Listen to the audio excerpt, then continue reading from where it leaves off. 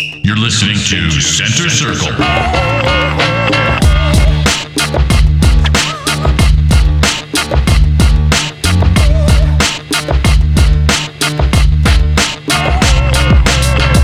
Welcome to Center Circle. I'm Dan Brotman. I'm Dominic Cassiato. And I'm Janelle Lauren. Today we'll discuss the 3 C's of playing like a champion, which is competence, care, and choice. Great. Let's start off with competence. If we're looking at competence from the coaches to facilitate competence from players, there's a lot of things that we have to take into account. Janelle and I were talking earlier about the different types of learning styles. Three main learning styles are auditory, visual, and kinesthetic. So obviously if it's auditory, you're looking at somebody who learns from hearing. If it's visual, you're dealing with somebody who learns from seeing. And if you're dealing with kinesthetic, it's somebody who learns from doing. So from a coaching standpoint, to facilitate competence in your players, you have to hit on all three of those learning styles in each training session you're doing, in each game you're doing, to make sure that the players completely understand what's expected of them. And then that helps to facilitate the competence in the technical area, maybe a tactical area, whatever it is you want them to achieve. What's your take, Dan? When I look at competence, I break it down into 5 pillars of soccer. Now, normally there's 4, but I expand the mental into 2. So we have technical, tactical, game intelligence, or what some people call soccer IQ, psychological, and the physical, which I look to be not only just conditioning, but speed, agility, power, and those attributes which, Dom is quite familiar with working at Parisi Speed School. So looking at those individual verticals, the technical is very important because you want to have players that are confident on the ball. There's no fumbling around when they get passed to. It's a quick touch and they're thinking. As far as the tactical, they have to understand how to play the game, not just how to kick a ball.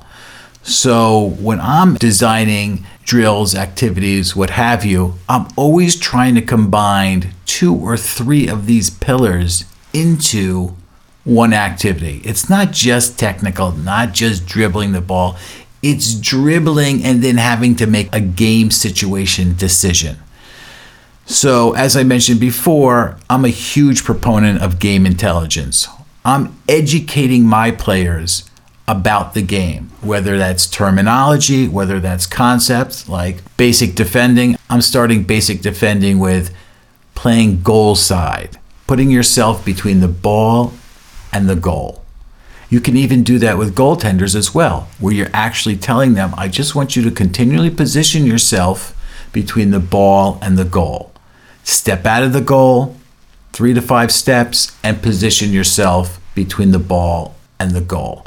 That instantly tells these players to cut the angle, but they don't realize they're cutting the angle. They're just following the ball. It also keeps them focused on the game.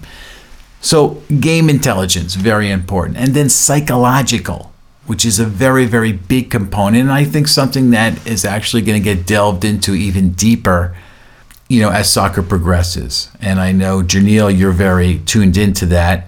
But to finish off, looking at the physical, like the physical aspects of soccer now are just way beyond conditioning. Run around the pitch 10 times. I mean, there's so many different attributes going from biomechanics to looking at somebody's skeletal structure to see how much they're going to grow into the future as far as their height, their weight, and all those other things based on modeling.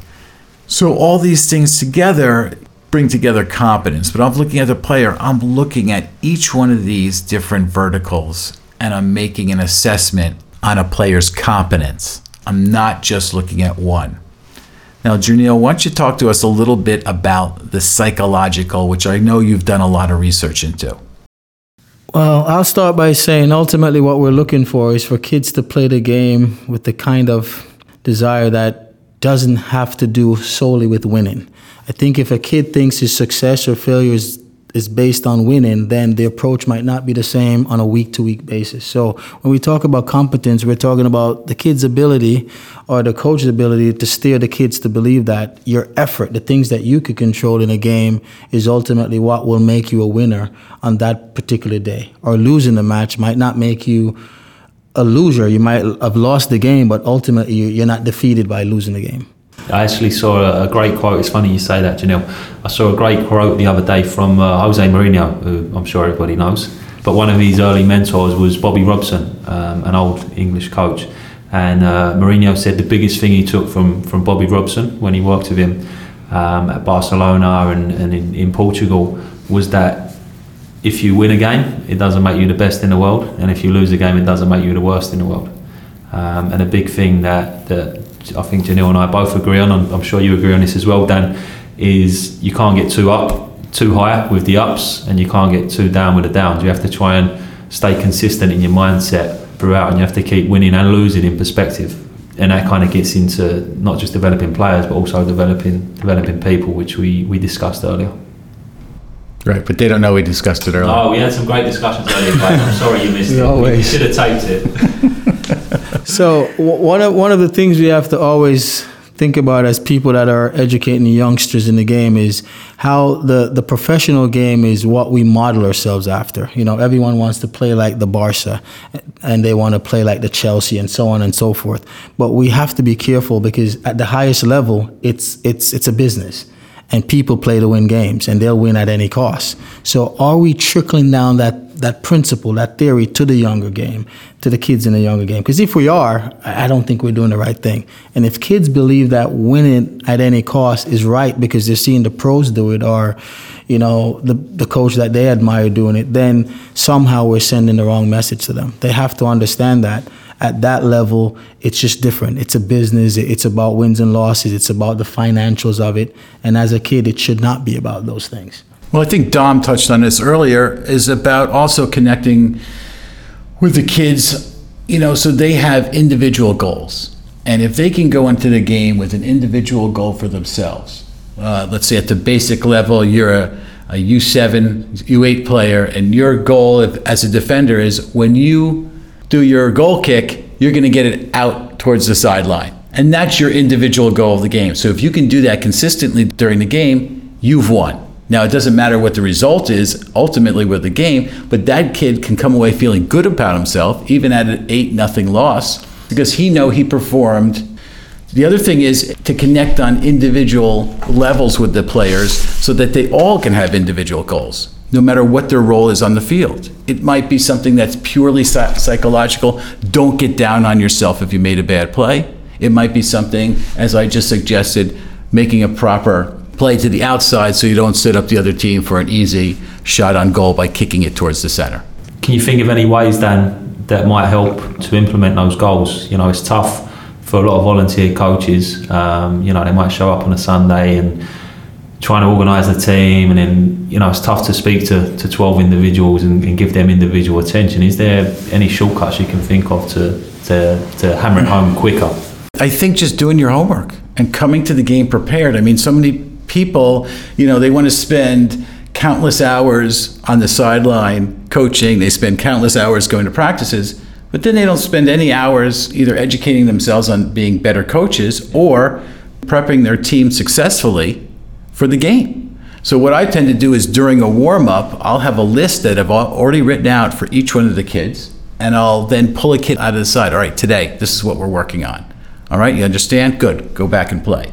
And then I'll pull another kid. So I will be able to touch individual players like that. And then before the game, and this is something that actually Jerneil implemented, is getting like a team goal. So now that the kids have individual goals, now let's have a team goal that's not just scoring, which is, can we make 3 or 4 passes in this game? Can we connect 3 or 4 passes? Can we, after a goal kick, proceed down the field past the halfway line? Can we get to that? And every time we get to that, we can earn points that then go to something greater, like going out for ice cream if you're a little kid, which matters a great deal. We used that very successfully last season, where we're getting the team, we didn't have a lot of development going into it. The kids were getting blown out.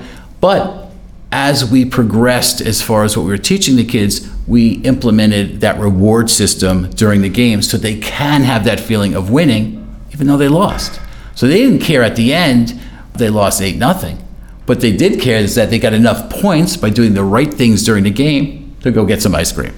Right, so basically we're talking about developing an environment that enables players to be champions. And what you touched on there, Dan, was, giving the players that individual attention or a piece of information before a game.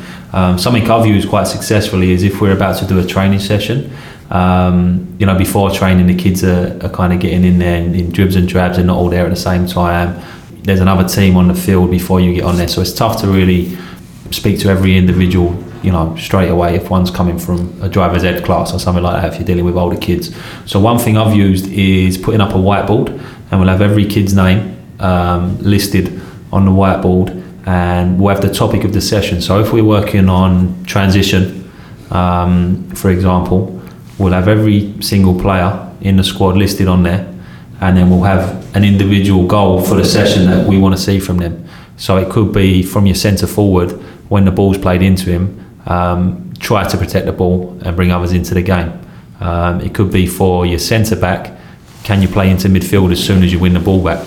And then that little bit of individual feedback is there written for them straight away, and they can see it and they're clear on what's expected of them from the session without you wasting too much time. It takes 30 seconds to read what you're looking for.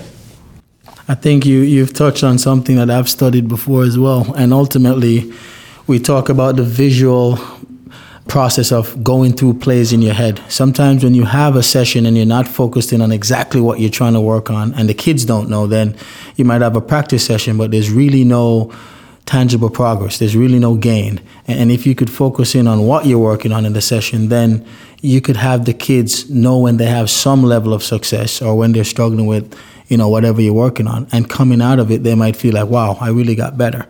One other exercise that I've used, whether it's post-game or pre-game, I have the kids close their eyes and pretty much picture the type of plays they want to make. Picture the quality type of plays. And I tell them. Feel the ball touching your shoe. Feel the ball hitting your chest. Feel that header going on into the goal. Feel the net. Hear the net go. You want to visualize how your technique's going to be. And what happened is the study has shown that your body doesn't know the difference between you doing it or your mind just repeating it in its head. And if you could visually do it over and over correctly in your head, you have more chance of succeeding once you actually do the practical work. And that's something that I haven't done it long, but I've done it with my players and I've tried it with myself. And it's interesting to know that study says it's really no difference in it. What's the age have you tested it on? The youngest to the oldest? Well, I tend to do all my studies with all my group because then I want to know if there's some sort of what I would call developmental threshold. In my study, they say, well, there's different types of development. Is development, steady? Is it something that just happens smoothly along the age, or is there benchmarks? Do you hit age 12 when something could kick in that you can't kick in at 12? And there's no right answers with this. It's just something that you have to constantly look into. Study has shown that where with some kids, you'll find that they get to a certain age and some things just kick in, just like puberty. And with other kids, it's a steady kind of developmental path that doesn't spikes up or down. So there's no right answer. You just kind of have to do your studies and be open-minded to adjust where you have to for each player. And the tough thing about trying to define an age where development is taking place is every kid is different in terms of their developmental stage. And it's not just physically, it's also mentally. You may have a player who is an under 10 and physically, he's the biggest kid in his age group, he's a good player. And you want to move him up an age group to test him a little more and challenge him. But you have to make sure that mentally he's ready for something like that. He may not have the maturity level to deal with playing with older kids and being taken away from his social group at such a young age. So you have to take those things into consideration when you're talking about developing players. And I think something that we should touch on here is in regards to competence is how players should show up to the field either to practice or at game time. Because there's a lot of kids that show up, and if you're out there and you have a mind of a champion, you want to give your full effort and 100%, how can you prepare yourself, or how can a coach prepare his players to come to that field with that mentality instead of, pushing your friends around or laughing or anything but focusing on soccer? I think we have to remember that they are still kids, so there's always going to be an element of that kind of horseplay and fooling around. There will always be that, and I think if you try and strip kids of that, it's a dangerous thing, because then they can start to associate soccer with something that is not fun anymore. So I think you can maybe set a time, say everyone has to be there, 45 minutes or an hour before the game. Everyone has to wear, the same uniform, something like that. But if you get too restrictive, it can become like a job for these kids. And at a young age, if you do that to them, it kind of stifles their creativity, and it can suck the enjoyment out of the game from, which I think we have to be very, very, very careful of as coaches. Well, this is kind of what leads us into what we're talking about. How do we get the coaches, and the volunteer coaches to impact the environment in such a positive way? Ultimately, development happens, and it's going to happen. We know that the environment has a big impact on how kids develop. So if we have coaches or a club or a program that understands that these are the values that we have, and all the coaches within that program are going to make sure that without stifling creativity and without taking the fun out of the practice sessions, can we make sure that the effort is always good and the kids understand that it's important and we're never going to give up no matter what the score is. And that kind of environment, it comes back to the adult in the environment to create that environment that will foster that kind of growth as the kids go along. Development doesn't happen on its own, one will say. You can evolve on your own, but development doesn't happen on its own. So I believe the adults, the coaches, the directors, the presidents, we have a big role to play in how kids develop as it pertains to competency. It's just the way it has to be. All right, we're going to take a short break, and when we return, we'll talk about care.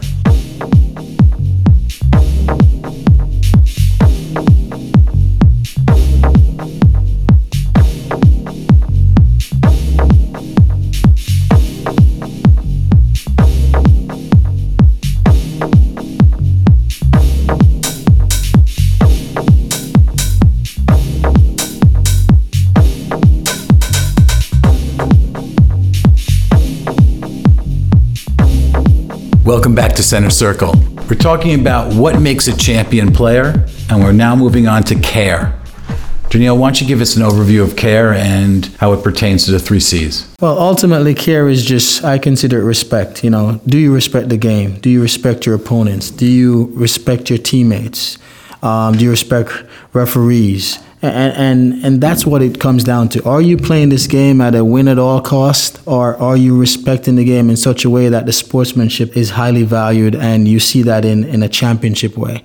I believe that champions not only win games and win championships, but they play with care. They will pick a player up even though he's on the other side of the ball, because they know that kid might be hurt and he's a human being just like anyone else. It's really interesting that you say that. I was actually reading a study about Barcelona's academy a few days ago, and in Barcelona's philosophy for their academy at La Masia, which is a residential academy, obviously produce some of the best players in the world, one of their main objectives is to be the most sporting team in Spain. Now, that goes against what a lot of other academies are doing. They want to produce players, they want to win the league, they want to win the Champions League, all this stuff. But high up on their list of priorities is also being the most sporting team. I don't know if you'd find that anywhere else. And I think that's what separates like the really special ones. I've gone, since the way I learn things is important, but they say if you don't implement what you learn, it's no good to you. Knowledge isn't power, but applied knowledge is. So when I pick up a fancy idea or something that I think is of great value, I tend to use my teams as guinea pig. And I say to my teams, listen, I want to make sure when we're out there today, I don't just want us to be the team that's working the hardest. I want us to demonstrate the most sportsmanship out there. Show the referee that, listen, whether he calls the right call for you or not, you're going to show him the same respect.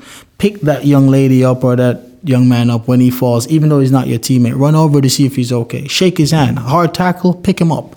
And I think it makes a whole lot of difference, because sometimes, again, in an environment where you're teaching kids to win games or compete at the highest level, you might be creating kids that don't know how to treat their peers the right way. Absolutely. And, it comes down to what we said earlier about you're not just developing players, you're developing people. Kids are not mini adults. They're going through a developmental stage, like we said earlier.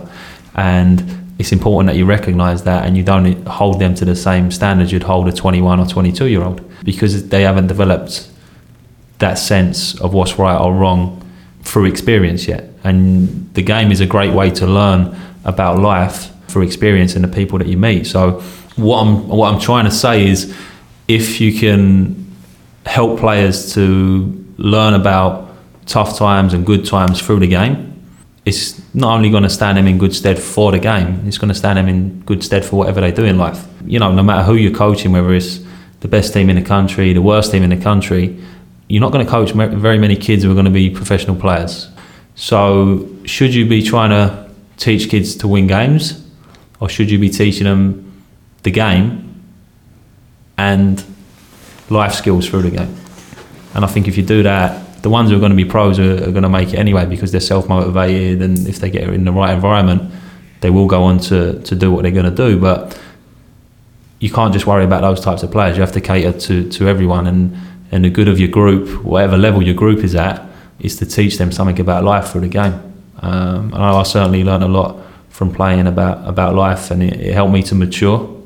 And I'm sure most people would say the same if they get put into good environments with good coaches and they're surrounded by good people. I think that out of the 3 C's, this is the most important one. And I think this respect is the foundation for everything you want to teach a kid, or, as you said, develop a kid, not just to play the game, but in life as well. And I think if you can instill a respect for the individual, like respect yourself, and if you respect yourself, you're going to conduct yourself in a certain way. You want to respect your teammates. You never want to be getting down on a teammate because they made a mistake on the field. You don't want to be getting down on your goalie for missing a save, or for your striker for missing a sitter. You have to respect your fellow teammates, and you're going to have to understand that they're going to make some great plays and they're going to make some not so great plays. So as long as you're even-keeled and you have that respect for them, it doesn't matter what they're going to do. You also have to respect your coaches, which enables you to make more of a connection. Because if a kid is going to respect you, then he's going to listen to what you have to say. Now, some of that respect you can say is earned, but they have to be cognizant that they have to respect the coach. They have to behave in a certain manner. They have to respect the ref. I always tell kids, react to the call, not the decision. That way, if you react to the call and it's a free kick outside your 18, you're setting up your wall, you're organizing your bit. If you're arguing with the ref over the call, you're not doing any of that. And if they take a quick kick, you could be susceptible. So I think it's very important that you respect the ref, you respect your coaches, respect your teammates, and most importantly, you respect yourself. So to kind of touch on why we're having this discussion and kind of circle back on the adults in the environment, we're saying if we're going to hold the kids accountable for these actions, we have to hold the adults, the coaches, the trainers, and so on, even more accountable, because we know that kids are going to learn and develop through the environment, the experience of the environment. So talking about a club setup or, putting a program together, we have to hold our coaches and trainers and all the adults in the environment to these behaviors, because the kids are going to pick up on the behaviors of their coaches. If I'm a coach and I'm yelling at the ref, well, my kids are going to think, well, you know what, it's probably okay for me to yell at the ref because I know that ball didn't hit my hand and he says it's a handball. If I'm a coach and my right midfielder makes a mistake and I yell at him because he made an obvious mistake, well, the center mid's going to think it's okay to yell at him in the same manner. So I think the focus we're looking at here is a lot of the responsibility of the adult in the environment.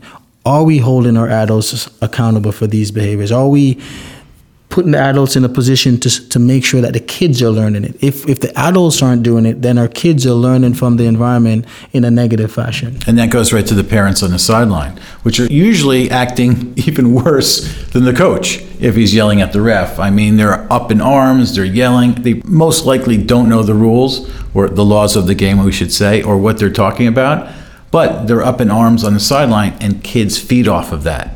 So if you can also instill that respect to the parents as well, that helps. I think going back to care, a big responsibility of the coach is to show the players that he cares about them and about their development and about them as people as well as players. Dan talked earlier about respecting your coaches and that respect being earned, which is a huge thing. You have to do certain things to earn that respect and to earn a level of trust with your players. Looking at good ways to do that is to make sure you're there on time, make sure you're there with a plan of what you're going to do, making sure that you're greeting people, making sure that your body language is positive. All these things people have to take into account. and try and encompass them when they're delivering a session. Because if they don't, and kids are falling around or kids are being disrespectful, they're going to be asking themselves, well, little Johnny, he's a nightmare to coach. Well, is he a nightmare to coach, or have you allowed him to become a nightmare to coach because you haven't set the right example? He hasn't seen that he should be respectful of you because you haven't carried yourself in the way that somebody who should be respected by young people should be carrying themselves. So these are things that people really have to take into consideration. And going back to what Janelle said, kids are going to imitate what they see from their role models, and coaches, rightly or wrongly, they are role models. So you've got to try and be the best role model that you can. If you're out there screaming at the refs, you're fighting with the opposition coach, then that's what you're going to breed in your players. So it's very important in how a coach carries himself, and that he shows that he cares about the players, about them as people, and also cares about the game and respects the game. All right, we're going to take a short break, and when we return, we'll talk about choice.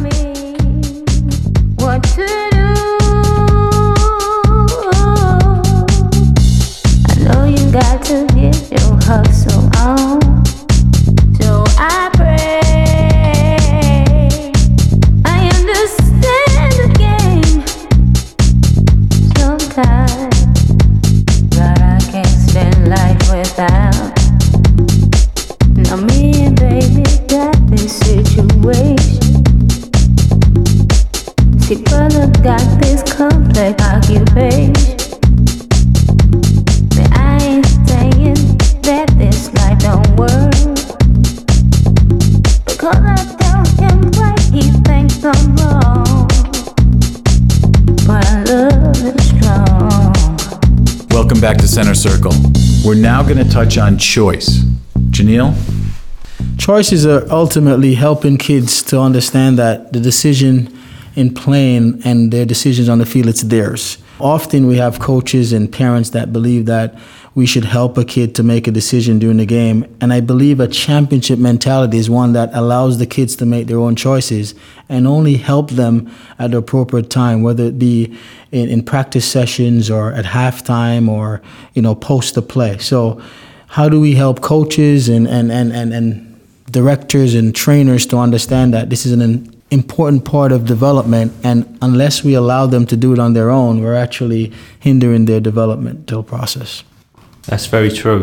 I think it's a well-known fact that if you can learn something on your own, you're more likely to stick with it. If you're spoon-fed everything, you become reliant on the person who's holding the spoon, and that's a dangerous area to get into, because when that person's no longer there, what do you do then? Players have to know how to adjust.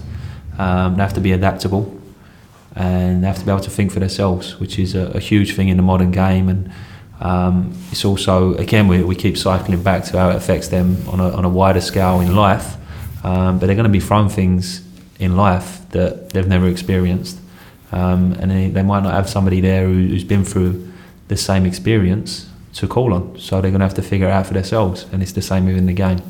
You have to put them into situations where they have problems to solve, and you can help guide them towards the solutions, but it's always best if they come up with the solutions on their own.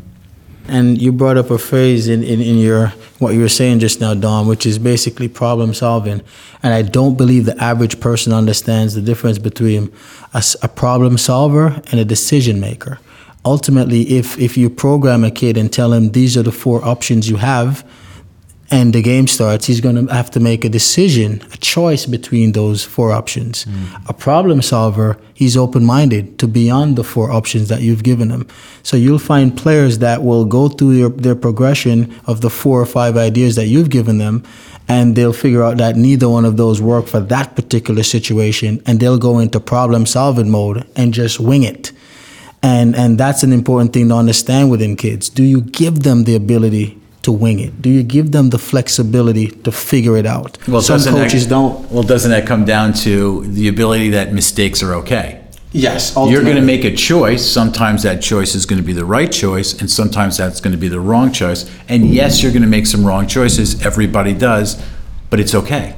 As long as you learn from that bad choice so that you're going to try to prohibit making that choice again, then I think it's okay, and you should also encourage people to try new things, to experiment. And maybe you'll make some mistakes, but at least you'll learn by doing. In order to become a problem solver, in my opinion, the player must be given a license, a freedom to explore those opportunities. And I've done this study as an early coach, and I figured, why are some of my players better problem solvers than others? And ultimately, I gave some license and freedoms that I didn't give to others.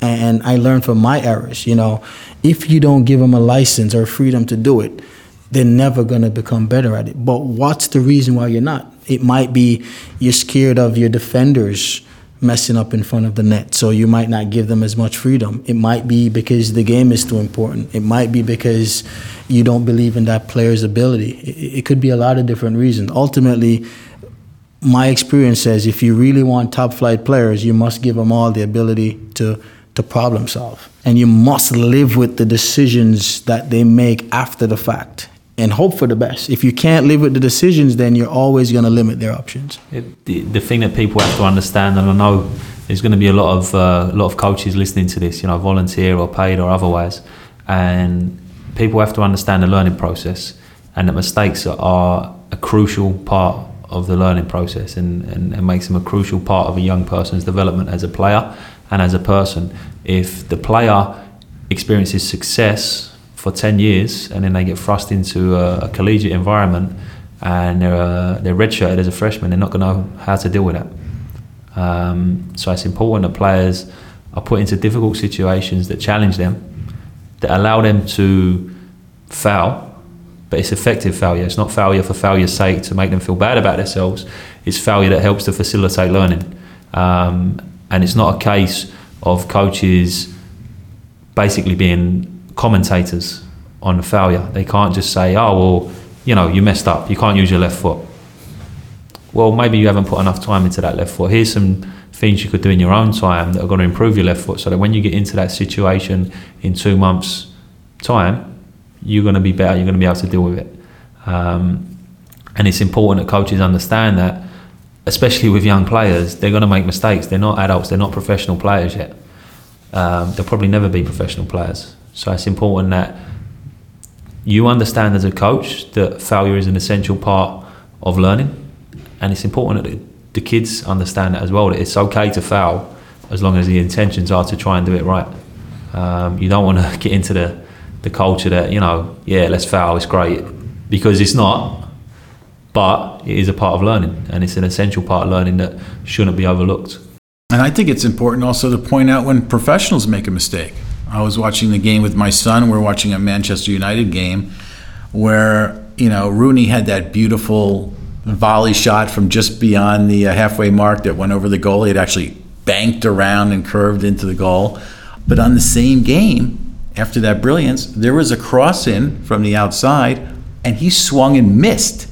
He whiffed on the ball. And I said to my son, I said, see, here's the great Wayne Rooney here, missed the ball. He made a mistake. Do you see himself getting down here? He's probably angry, but he's not carrying it throughout the whole game with him looking down at his feet and kicking himself. He's moved on. He made a mistake. It's over. And he's forgotten about it. And a big thing I've seen in my own playing experiences, players who have gone on to play at the highest level are able to deal with mistakes better.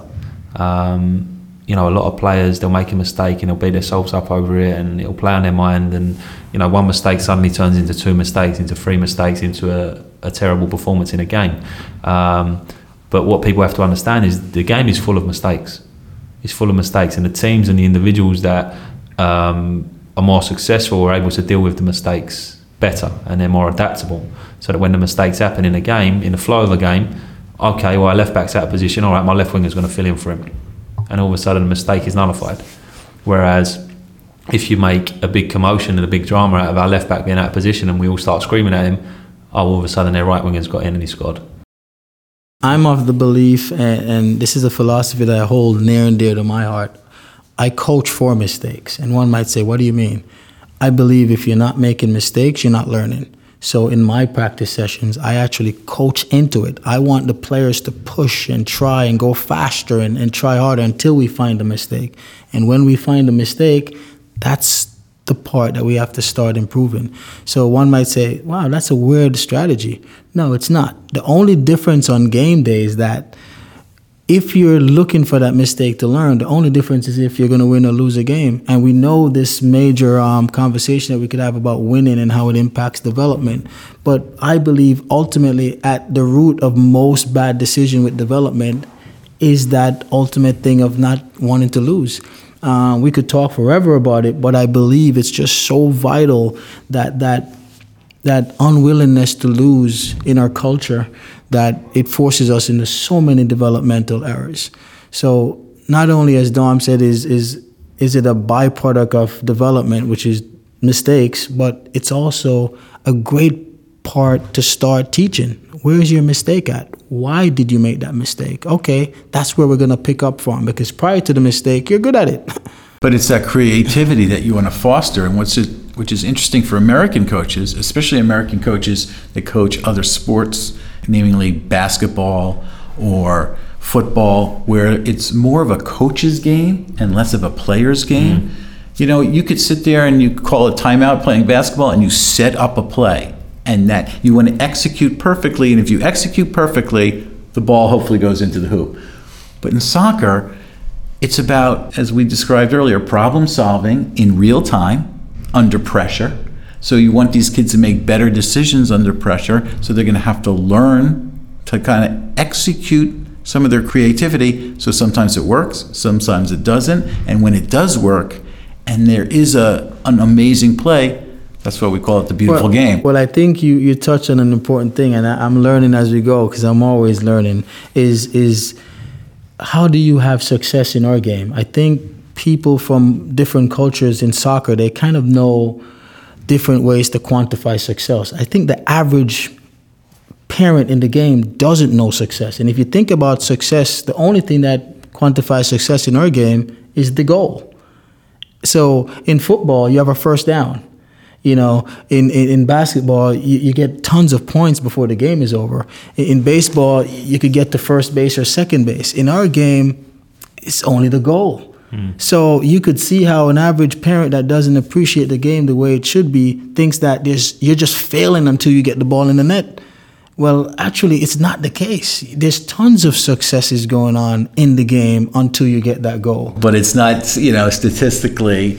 There's nothing to measure. Right. That's what I was going to say. So you could say, yeah, you can have a great guy in baseball, gets on base all the time, right? Got a triple. We don't know if he scores, right? But he's got great stats. Basketball, great stats. You got triple-double. In soccer, I think they're starting to wade into those waters of statistics, completed passage, percentage-wise, possession, all these other attributes. But you're exactly right. We don't have that. Oh, you got to the 18-yard so many times. You get nothing for it. And it's very difficult to implement that in youth soccer because you don't have the technology, you don't have the investment. You don't have the coaching, a designated guy who's coaching that's just looking for that. Yeah, you could maybe implement that once or twice a season if you had a parent who was willing to help you out and do that. But it's hard to implement. It's very, very hard to implement. So coaches basically have to be brave and have to stick to what they want to achieve, and they have to educate the parents a little bit as well that the game is not about winning and losing at a young age. The game's about improvement, about developing, about learning. And if you're doing all those things in all your training sessions, you're going to end up winning games. It's as simple as that. But people can sometimes get caught up in the W's, in thinking we have to win, and they forget what goes into the winning. And all of a sudden you're breeding teams that don't really know how to play. They just know how to win, and that's a dangerous area to get into, because then, where are the future players going to come from? Well, I think it's a lack of patience on a lot of different levels, but mainly the parents. If your kid is getting significantly better every season, every year, and yet you still want to jump that kid to another team because they're a higher division or that you think of that they have perceived success, that's a problem. And that's what happens. We have this mentality that the parents always want the bigger, better deal for their kid, and they sacrifice, I think, too much as far as the development goes if the kid is actually developing, getting better, and becoming a better. If we go back to what we said before, though, there's so many, there's not a whole lot of ways that you can measure that development. I think in the experts in the game, we could measure progress in a kid. The average parent, where are the numbers? Again, you have the baseball player, the numbers are there. You have the basketball player, the numbers are there. You have the soccer player, what numbers are you talking about? Well, I think they can see some of, like, there's certainly going to be a plateau at some point where it might not be, they can't perceive it as much, but let's say at a younger age, are these kids starting to, instead of just passing it a successful pass to one or two players, now are they passing it 4, 5, 6 times? I don't think the are they average maintaining parent does that, though. I think the average parent says, oh, we won a championship this year, or we went 8-0, or we went, they see it comes right back to the record of the team or the championship of it. And you, what you're saying is absolutely a fact, but they don't have the intelligence to figure that out. Yeah, and I think it comes back really, if we're talking about creating a culture of champions here, for your players to be champions, I don't know, this is a dangerous territory I'm getting into here, but maybe your parents have to be champions as well. Well, and you have to try and educate the parents. You're not just coaching the kids, you're coaching the parents. You're ultimately, though, I'm saying what we're saying, and my focus is when I speak to the coaches, it's going to be what we consider probably the first leg of ultimately something that will have to trickle down to parents and to players. But we've always focused on players. But if the players are the less developed ones in the environment and the younger ones in the environment and the not so smart ones in the environment, if we want to use those terminologies, then we can't hold them more accountable than anyone else. So how are we going to hold our adults to these three C's? If our adults aren't demonstrating these 3 C's, you could bet your last dollar that the kids won't. There's no way the kids will, because the kids are just a mirror image of the parents. And if you can influence the home environment as well as the soccer environment, you're going to have a lot of success. Just to give you an example of kind of what we're talking about, almost 2 years ago I took over, and they were under 14s at the time, and the team were pretty successful. They'd won the State Cup the year before, and had won a lot of games, won some tournaments and things like that, and the parents had kind of got carried away with the success of the team. But if you were to watch from the outside and you were fairly knowledgeable about the game, you'd see that these kids are way behind, technically, way behind where they should be. But the parents were so caught up in winning games that they thought winning games was going to get their kids college scholarships and all the rest of it, that they completely lost sight of the development, which is what we're talking about. So the first thing I did was have a meeting with the parents and explain to them where the kids' shortcomings were, and basically let them know that they've been neglected from a technical standpoint, and the next year was going to be spent on getting these kids up to speed technically, and that might be as a byproduct of that would be that you're probably going to lose more games than you used to, because the kids have to learn the game more rather than learn to win. And it's actually gone very well. And the parents bought into it, and now they understand the game more, and they understand when a player has played well rather than, oh, well, we lost today, so we suck. It's, you know what, we lost, we actually played pretty well, or we won, and this is why we won. Not just, yeah, we won, we're the best. And it's again going back to that, not getting too high with the highs and not getting too down with the downs.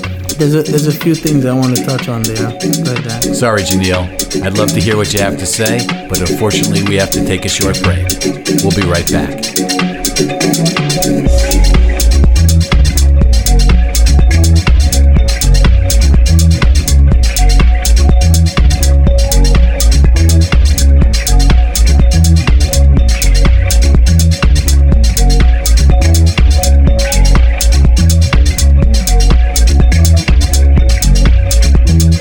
Welcome back to Center Circle.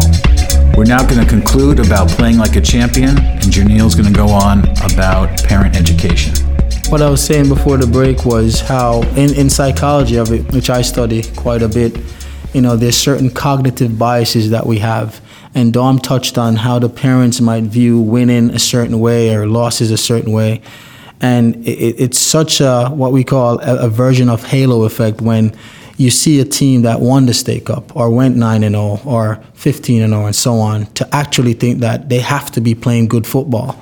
Everyone thinks if you're undefeated and you're the best team in the state, your football is so good and your players are technical, and it's not always the case. Because as a coach, we know that we could teach kids how to play a certain pattern of soccer or execute on their set pieces, and they'll win games. but are they really growing as players? Are they really technically sound? Are they tactically sound? And that's another sense of what I call cognitive biases. We also see where, parents might believe that, hey, if my son or daughter isn't having the best experience with a particular group, it's nothing of my own. It's definitely something that's wrong with the coach or the club. And hence they move to another program, where in some cases it might just be something that they're lacking. Their discipline might be off, or they're not as open-minded as they should be in playing a certain position that the coach might find that is good for them.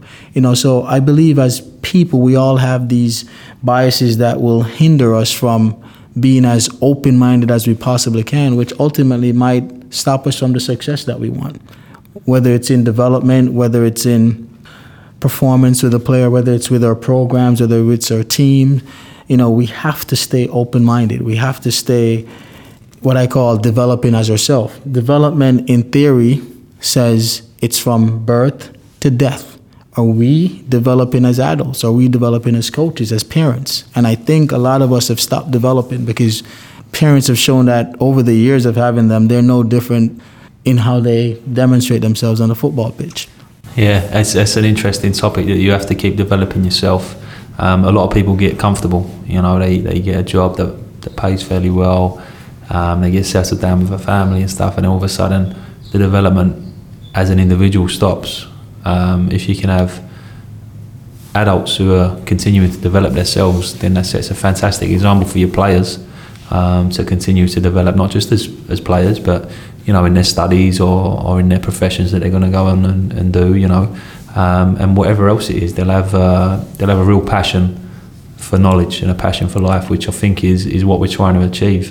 And I'm sure if you were to talk to 100 parents and you told them maybe one of your kids might be a pro or he might get a Division 1 scholarship, but they're all going to become better people and they're going to know how to deal with success and failure, I'm sure most of the parents would buy into that because it's going to stand them in good stead for the future.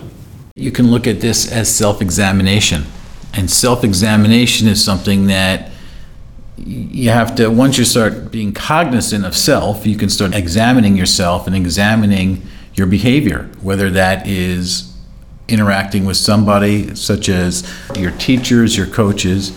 But I think self-examination as a coach is something that's very, very important so that they have what we talked about, betterment. It's all about bettering yourself. If you stop bettering yourself, you stop living. Exactly. You always have to kind of grow and develop. And if you just cut yourself off as a coach, I know everything. Well, the interesting thing, and I think we all notice, is the more we learn about soccer, the more we realize the less we know about soccer, and there's so much more there is to learn. It just keeps growing, almost like the universe. You discover the solar system only to realize, oh my gosh, look at these other galaxies out there with billions and billions of stars. And I think the self-examination as a coach is very, very important. You conduct a practice session. How did that practice session go? Well, did the kids learn? You examine but then you say, could have I said that better? Could have I explained that concept in a different way so maybe I had better understanding from the players? And if you're a player and you play in a game, you should also have self-examination. How did I do? Could have I made better choices? Hey, I tried to do that. Did that work? Did it not work? A lot of times, especially older kids, when they have the ability to actually examine what they've done as far as their performance, they don't do so. They just put the game in the rearview mirror and they're moving on. Well, that's fine in some ways, especially having a terrible game. But if you had that terrible game and you examined why you had that terrible game, you might be able to avoid those decisions or that outcome in the future. Dan, you make a great point, and nobody knows everything there is to know about this game, no matter who you are, and you can learn from everyone. Sometimes you learn what not to do. A lot of the times you'll pick things up that you'll use. So you can always learn from anyone and everyone. One big thing that maybe I'm guilty of myself as well now that we think about it is I always prepare for my sessions quite studiously and make sure my sessions are planned out and everything goes to plan and blah. How much time do you actually think about how the session went? After the session, do you sit down and in the same way that you write out your session plan, do you write out how the session went? Do you evaluate it honestly and figure out what you can do better? Do you talk not just about the material that you used in the session, about the drills, about the games, about the subject of the session, but do you also think about what your body language was like? Do you think about your tone of voice? Do you think about how you cater to the different types of learning styles? Do you think about if the players enjoyed it?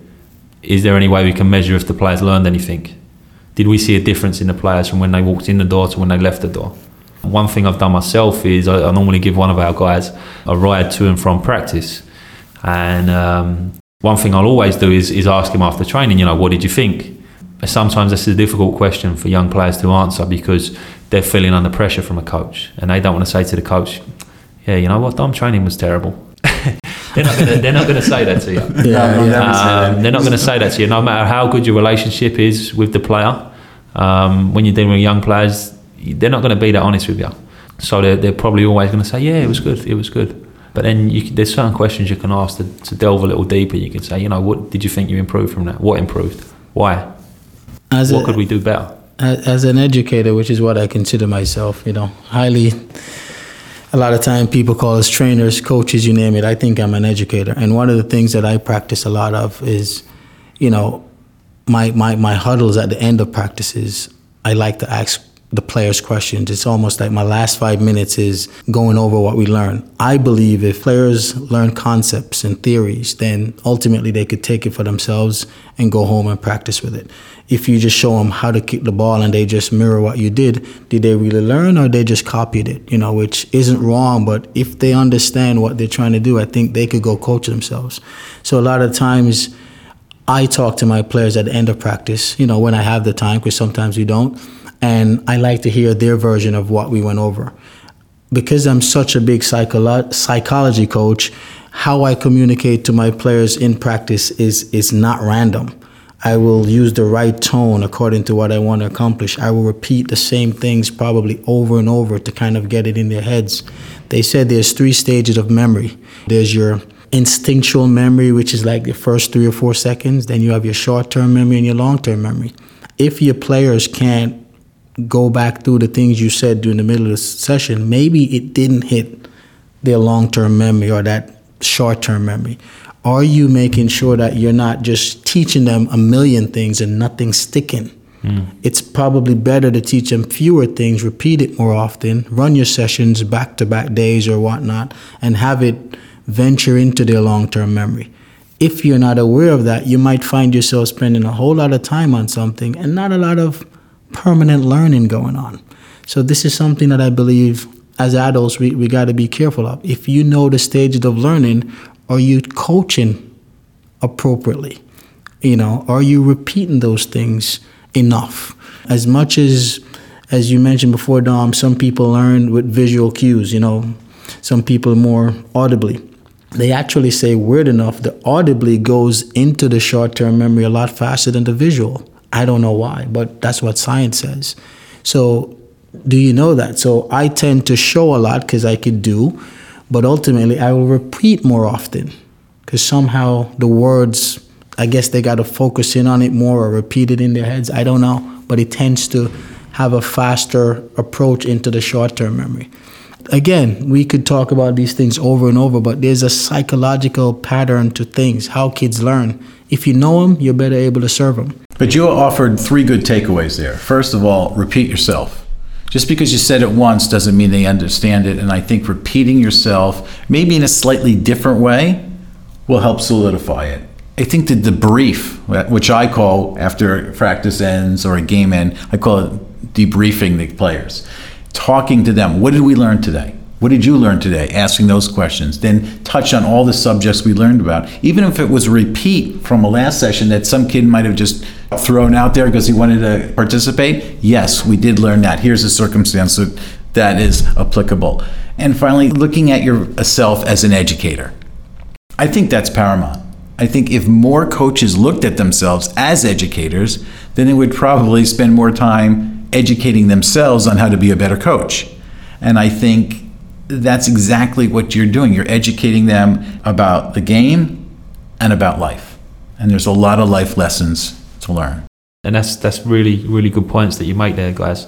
And And you know, for the coaches that are listening, I think it's important that we maybe give them some stuff that they can take away and use. So you know, Janelle touched again on the auditory, the visual, and the kinesthetic learner. So how can you hit all of those in one session? So if you're doing a passing drill, it may be that you give a demonstration yourself that is technically proficient. You talk it through why you're doing it, and then also maybe you use one of the players while you're doing the demonstration. So maybe I'm passing it back and forth with one of my players as I'm speaking. So all of a sudden you're hitting all three learning styles. The kid you're using for the demo is getting the kinesthetic learning. The other kids are getting the auditory when you're speaking, and they're also getting the visual from when you're doing the demo. So that stuff is crucial, and it's important that whenever you're doing something, one, you have to maximise your time.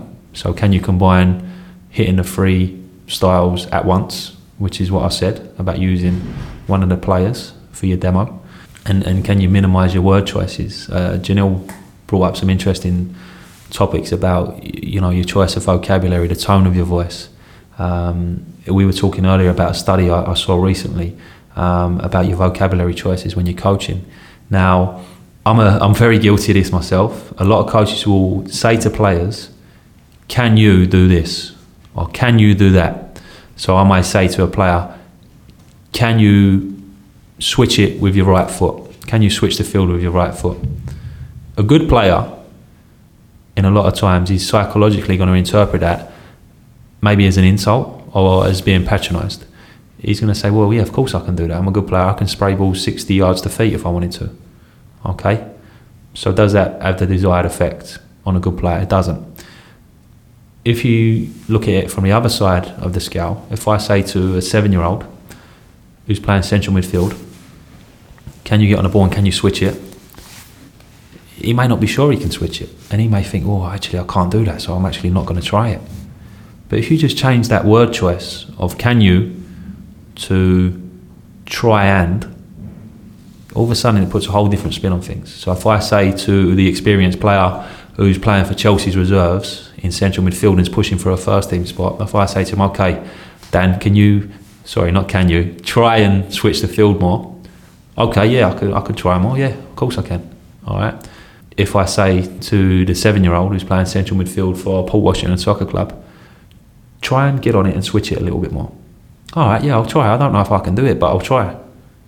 And all of a sudden, you've helped the kid, and you haven't made him question himself, which I think is what we're trying to do. And if you are educating people, which is what we are, Janelle made a great point, we're educators, we're not just coaches, we're educators. You have to teach the game. You have to teach the game, you have to teach the players how to make the most of their ability and their potential. That's a brilliant illustration of what I call decoding. One of the major parts of, and it's a seven stages of problem solving, which we don't have the time to go in today, but the second stage, which I think is the most important, is can they decode? How do you decode what you're trying to do? If players can't decode our messages, it's of no value to them. I might say, "Hey, can you maximize the width?" If you say that to a 16-year-old, he might understand what you're saying. An 8-year-old player might say, "Maximize width? What do you mean?" Yeah. So we have to make sure that our communication is appropriate for the level. And as we all know, as trainers and coaches and educators, sometimes we find ourselves in different environments. We might be with a U8 team, and 1 minute, and next hour you're with a U15 group. So are we being a chameleon? Are we adjusting our coaching philosophies and approaches to fit the age group? And if you're not a master coach, as I say, and a master coach has nothing to do with, in my belief, the level of education that you might have or the level of degree you might have as a coach, but it's how good are you in the art of coaching, And if you're pretty good at the art, these are things that you become very, very good at, So I think it's just so many wonderful things that we'd have touched on. How we're going to tie it into, let's say, delivering this message to a group of volunteer coaches and let them understand that it's important for them to be open-minded, and do they believe that maybe some of their approaches aren't the greatest? Are they not as self-biased as we would like them to be, to say, "Okay, I'm open to change"? can we educate them in such a way that they says, yes, we'd like to create a championship environment for our players, because that's the environment that will enable us to develop more quality players and people over time. And can they realize that some of their ways of doing things is ultimately something that their environment a long time ago created for them? They got developed that way and they're unwilling to change. Can we have adults change to a different way? And ultimately, that's what I think is going to get us to a championship mentality. That's all the time we have for this show. We'd like to thank the Parisi Speed School in Port Washington, New York for hosting us. For Jernia Lauren and Don Casiato, I'm Dan Brotman. We'll see you next time on Center Circle.